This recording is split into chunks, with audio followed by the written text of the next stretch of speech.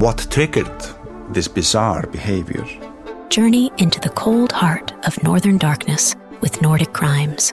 That case became like a scene from a horror movie. A new true crime documentary series that chilled to the bone. The hunger for killing is increasing in the course of these homicides. Listen on Apple Podcasts, Spotify, or wherever you get your podcasts. Nordic Crimes is a part of the Acast family. Life is full of awesome what-ifs, and some not so much, like unexpected medical costs. That's why United Healthcare provides Health Protector Guard fixed indemnity insurance plans to supplement your primary plan and help manage out-of-pocket costs. Learn more at uh1.com. Ryan Reynolds here from Mint Mobile. With the price of just about everything going up during inflation, we thought we'd bring our prices down. So to help us, we brought in a reverse auctioneer, which is apparently a thing. Mint Mobile Unlimited Premium Wireless. How to get 30, 30, bit to get 30, bit to get 20, 20, 20, bit to get 20, 20, bit to get 15, 15, 15, 15, just $15 a month? Sold! Give it a try at mintmobile.com/switch. $45 up front for 3 months plus taxes and fees. Promo rate for new customers for limited time. Unlimited more than 40 gigabytes per month. Slows full terms at mintmobile.com. Of course, it's something that runs through your mind. I mean, every one of the exonerees that I've spoken to have told me that you can't walk out of a situation like that unscathed.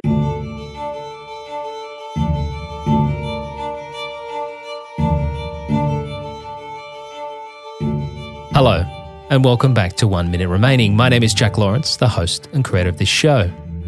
Of course, this entire project is focused on talking to incarcerated men and women. People whose lives have been flipped upside down, pulled from pillar to post, and in many cases, ruined. However, of course, it's not just those who are incarcerated that suffer, but also the families.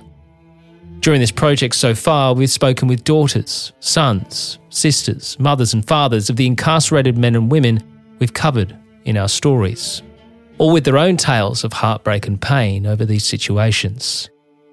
However, so far, we've not actually spoken with a significant other, a boyfriend or girlfriend, husband or wife, who's dealing with this situation. Today, we change that.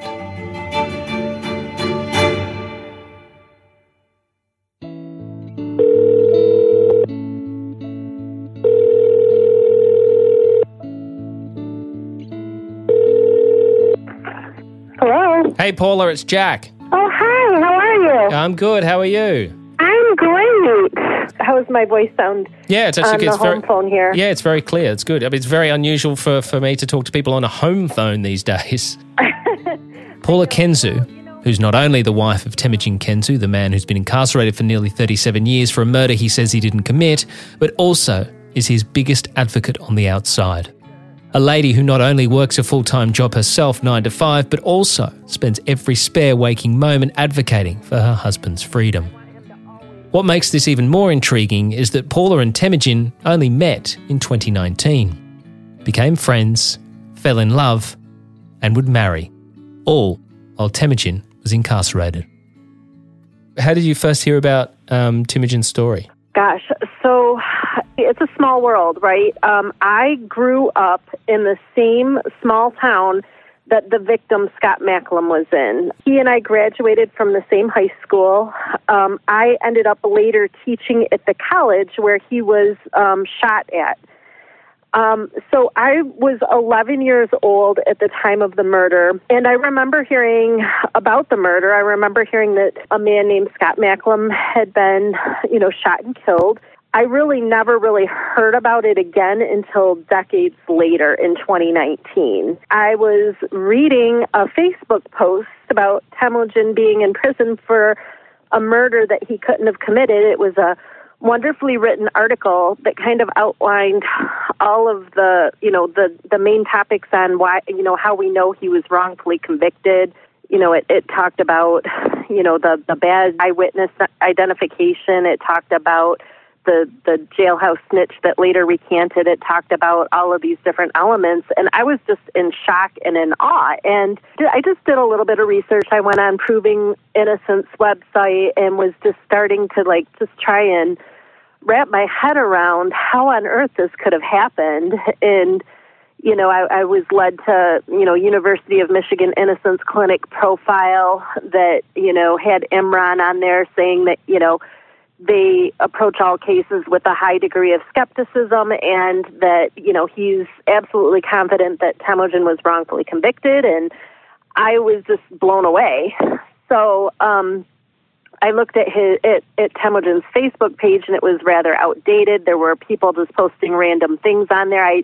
In the article, I knew that he had lost his wife 7 years prior. And I thought, my gosh, how horrible to be wrongfully convicted, to be in prison, to, lose your wife during that time. And at that time, they had been married for 22 years. And I just felt so sad for him. And I was like, my gosh, I hope he has good people in his life, fighting for him. And I thought I should reach out to him and see if he needs me to write a letter to the governor, or if there's something, maybe update his Facebook page. Maybe there's something that I can. Life is full of awesome what-ifs, and some not so much, like unexpected medical costs. That's why United Healthcare provides Health Protector Guard fixed indemnity insurance plans to supplement your primary plan and help manage out-of-pocket costs. Learn more at uh1.com. Everyone knows therapy is great for solving problems, but getting therapy has its own problems too, like finding the right therapist, fitting into their schedule, and of course, the cost. Well, BetterHelp can solve those problems. It's totally online and built around your schedule.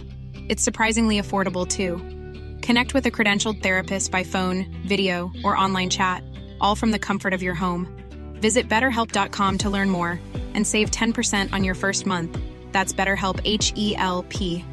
Quality sleep is essential. That's why the Sleep Number Smart Bed is designed for your ever-evolving sleep needs. Need a bed that's firmer or softer on either side? Helps you sleep at a comfortable temperature? Sleep Number Smart Beds let you individualize your comfort, so you sleep better together. J.D. Power ranks Sleep Number number 1 in customer satisfaction with mattresses purchased in-store. And now, save 50% on the Sleep Number Limited Edition Smart Bed for a limited time. For J.D. Power 2023 award information, visit jdpower.com/awards. Only at a Sleep Number store or sleepnumber.com. Paula says that before she even reached out to Temujin, she also spoke with her mum to see what she knew of the case and if she'd heard anything about this Temujin Kensu and his story. And to her surprise, her mother had not only heard of it, but also said that she believed that he was certainly an innocent man. As soon as I mentioned the case and that somebody was in prison, my mom said, oh, that guy is innocent. There's no way he did this crime. Wow. And so my mother knew about his innocence in his case even before I even talked to him. That first message that you sent him, do you remember what you said in your message? I do. I said, hi, my name's Paula. I came across an article on Facebook about you being wrongfully convicted, and I'm very sorry to hear what you've been through, and that, I said, it's hard to believe on one hand what happened, but I said on the other hand, it's really not that hard to believe knowing kind of how people in this area are, because, it's just a very cliquish area. You're either an outsider, you're outcast, or you're part of the group that lives there, and they're just are not very welcoming to anybody who's, a city person or somebody who's not from here. And so I just asked him, do you have good people in your life? Like, do you need help with anything? And is there something that I can do? Just because I felt so horrible for him. 3 days later, Temujin would send a lengthy reply, and so it began. The two would converse regularly via the prison's messaging system, and the relationship grew from there. It just blossomed into a really beautiful friendship. First off, I just have to say I was absolutely stricken with how intelligent Temujin is. I mean, even from the very first message that I received back from him, there wasn't a single misspelling or typo in the entire, very long message reply that he had sent back. And I thought, well, at least I know I'm dealing with somebody who's, can communicate very well. And all of his messages were like that. And then he just has this really great sense of humor, and so we conversed back and forth for quite a period of time, just through the JPay system. And, he would tell me all about Amico, and he would tell me all about the case. And he would ask me things about my life and things that were going on in my life and what I did for a living. And I could tell right away that he was just compassionate and he cared about people and he was thankful for any help that I could give him whatsoever. It turned into be the biggest fight that I've ever had in my life.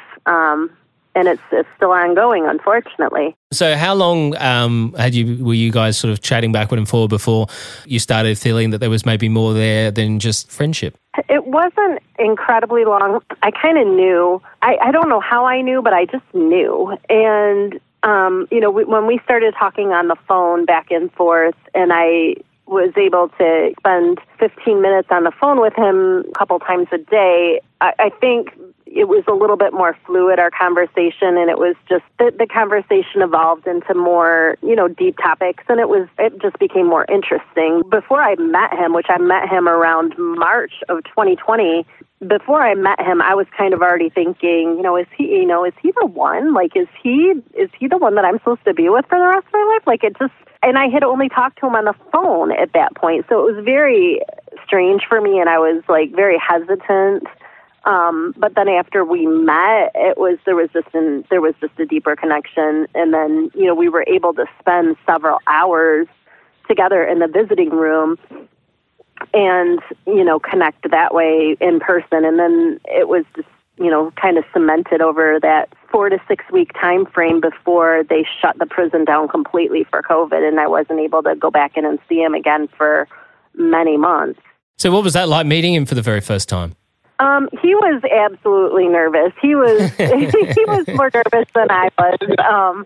I was just really worried about him, and I don't know why I was worried about him. I mean, he's obviously a big, strong man, and he doesn't need protection or anything like that. I just felt really, really bad for him. I just felt really horrible that he had been through everything, that he had, losing his wife and just losing all these friends and just all these, all of these different people that fought for him over the years. I was really concerned for him, but I was mostly curious just to figure out who he was as a person, and is this connection that I have on the phone with him, is there something more to it or not? I think once you meet in person and you kind of have those interactions, then it just adds an additional layer on, and you're like, okay, now let's see how this goes. Now, I'm sure there are people out there who couldn't quite possibly fathom getting involved with someone who was in prison, let alone someone who may never actually get out. So I asked Paula if she had any reservations back then about just what she might be signing herself up for, not just the battle for Temujin's freedom, but the emotional toll that it would undoubtedly take on her. I never really thought about it because the case was so bad, and he's so positive, and it just never crossed my mind at the beginning. I mean, over time, it has crossed my mind, from, here or there, but at the time, no, it didn't even cross my mind, just because the case was so horrible, and I thought, my gosh, how can they not see this injustice? And even though I knew that he had been in there for so many years and that none of his efforts to that point have been successful, I just see on TV all the time, all these exonerations happening, and I just thought there was a shift in, in these things that are occurring around the United States, and people are finally waking up to this justice system being corrupt and being, problematic. And, obviously they're gonna look at Temujin and be like, oh my gosh, this is the worst case. Like, this is horrible. How can this guy be in prison? And so it's shocking to me still to this day that, nothing has been done.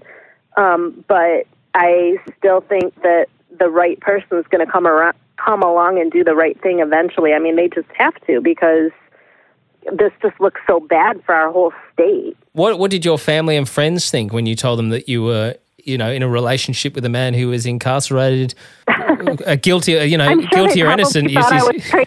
Yeah, I mean, guilty or innocent. I mean, when you go to your friends and family and say, I'm in a relationship with a gentleman who's incarcerated, what's he incarcerated for? Well, murder, but he didn't do it. And they're like, okay. I mean, it would be a hard thing to broach with friends and family, I'd imagine. Yeah, it is. And you feel like, they're not going to believe you when you tell them. And I'm sure there were a ton of conversations that were happening behind my back that I have no idea what was going on. Like, what is wrong with her? What is she thinking? But, at the end of the day, it's my life, it's my decision. Yeah. And, you love who you love, and you stand by who you stand by. I mean, if there was an incarcerated individual for me to get involved with, I'm glad it was him, because his case is so clearly obvious.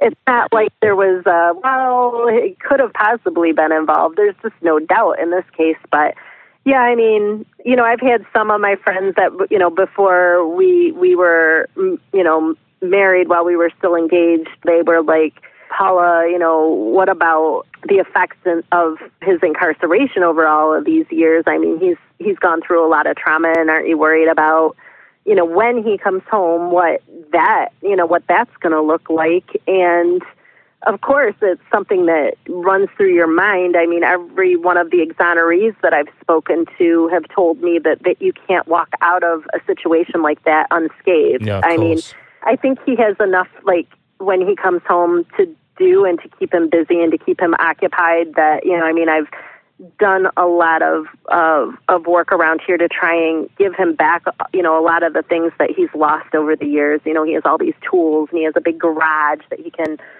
come out here and fix things and organize. And in fact, I tease him about going out to his garage and messing things up and letting him, so that he'll have plenty to do when he comes home, but he will have plenty to do when he comes home.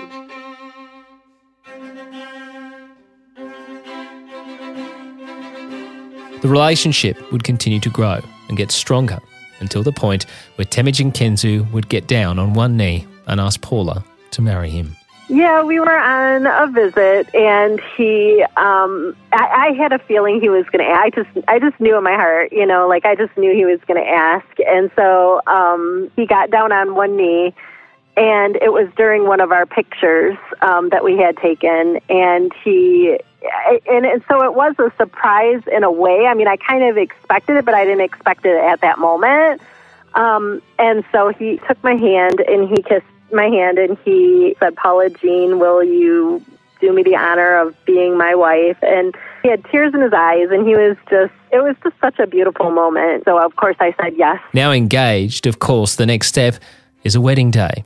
I know from my own dealings with the US prison system that things certainly never run smoothly. And Paula says that with a wedding, it's no different. There are certainly no allowances made for someone's big day.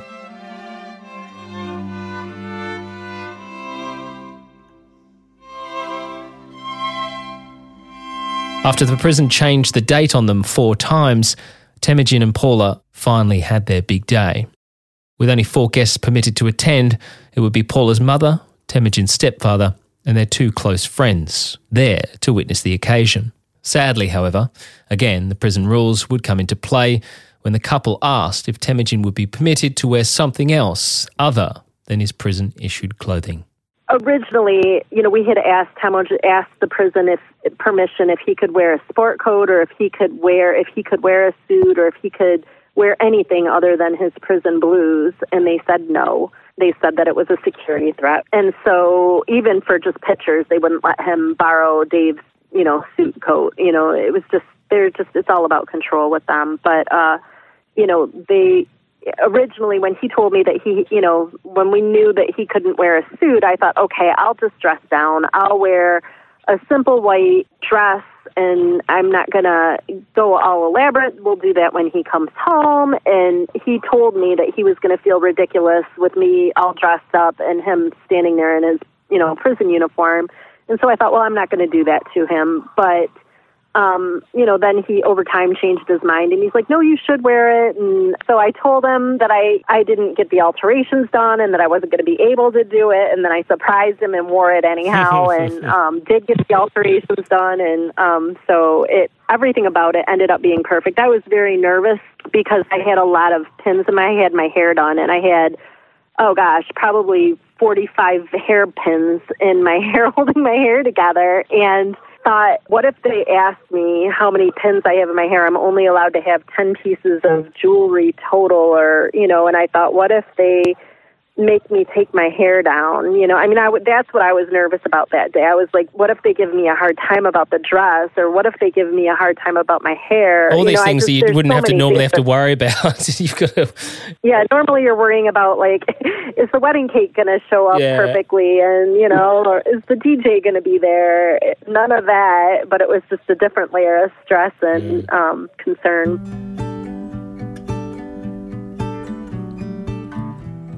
It is a huge emotional strain. I mean, you're taking on a lot because you're not only, as you said, you still work. I mean, you're setting up this home for Temujin when he comes out. You're his biggest advocate. You're always looking for new avenues and writing letters and all the rest of it. Like, how are you? It's a lot. There's a lot to it, and it is exhausting some days. I mean, I'll be honest. I mean, there's some days where I'm just so tired, and I've been, really focused on, doing better with my health and exercise and movement, because I do have a desk job. I do sit at my computer all day, and then at night comes around and I work on his case. I work on getting him home. I work on writing to people. I work on writing, and posting all over social media and asking podcasters to interview him. And I mean, it is there's so much work with a wrongful conviction. I mean, you are never done there. And then just even having somebody incarcerated, there's a layer of work that comes with that, right? Like, him, just the it's just really sad what happens in there with, the way that they gaslight the prisoners, and I just never knew how bad it was. I just couldn't even imagine how bad it was until I met him, and then, I experienced it firsthand with just the really petty stuff that happens at the prisons. It's sad and it's sickening, but there's always FOIA requests. There's always all this work that you have to do aside from just a wrongful conviction, just from him being in there, writing to the warden and telling him about,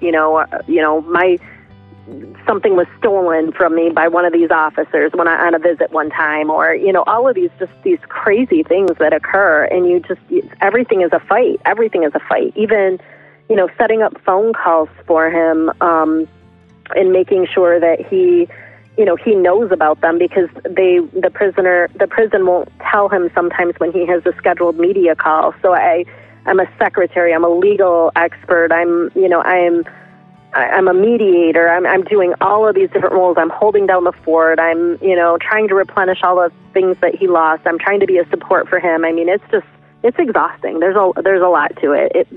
There's way more to it than I even knew when I got involved.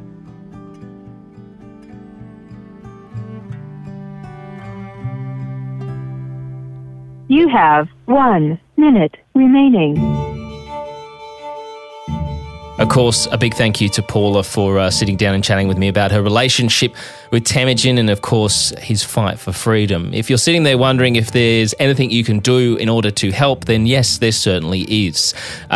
Basically, it's a case in these situations of pressure makes diamonds, and that can come in the form of just a lot of noise and emails to the governor of Michigan, who Temujin is trying to get clemency from. Gretchen Whitmer is the name of the governor, and you can send an email just calling for the release of Temujin Kensu, or at least for the governor to stop and take notice of this case. Email either gretchen.whitmer@michigan.gov or governorsoffice@michigan.gov. Both of those email addresses are in the description of this episode. 1 Minute Remaining is a Mash Pumpkin production. Produced, hosted, and created by Jack Lawrence. Editing and sound design by Jack Lawrence and Dom Evans. This show is part of the Acast Creator Network.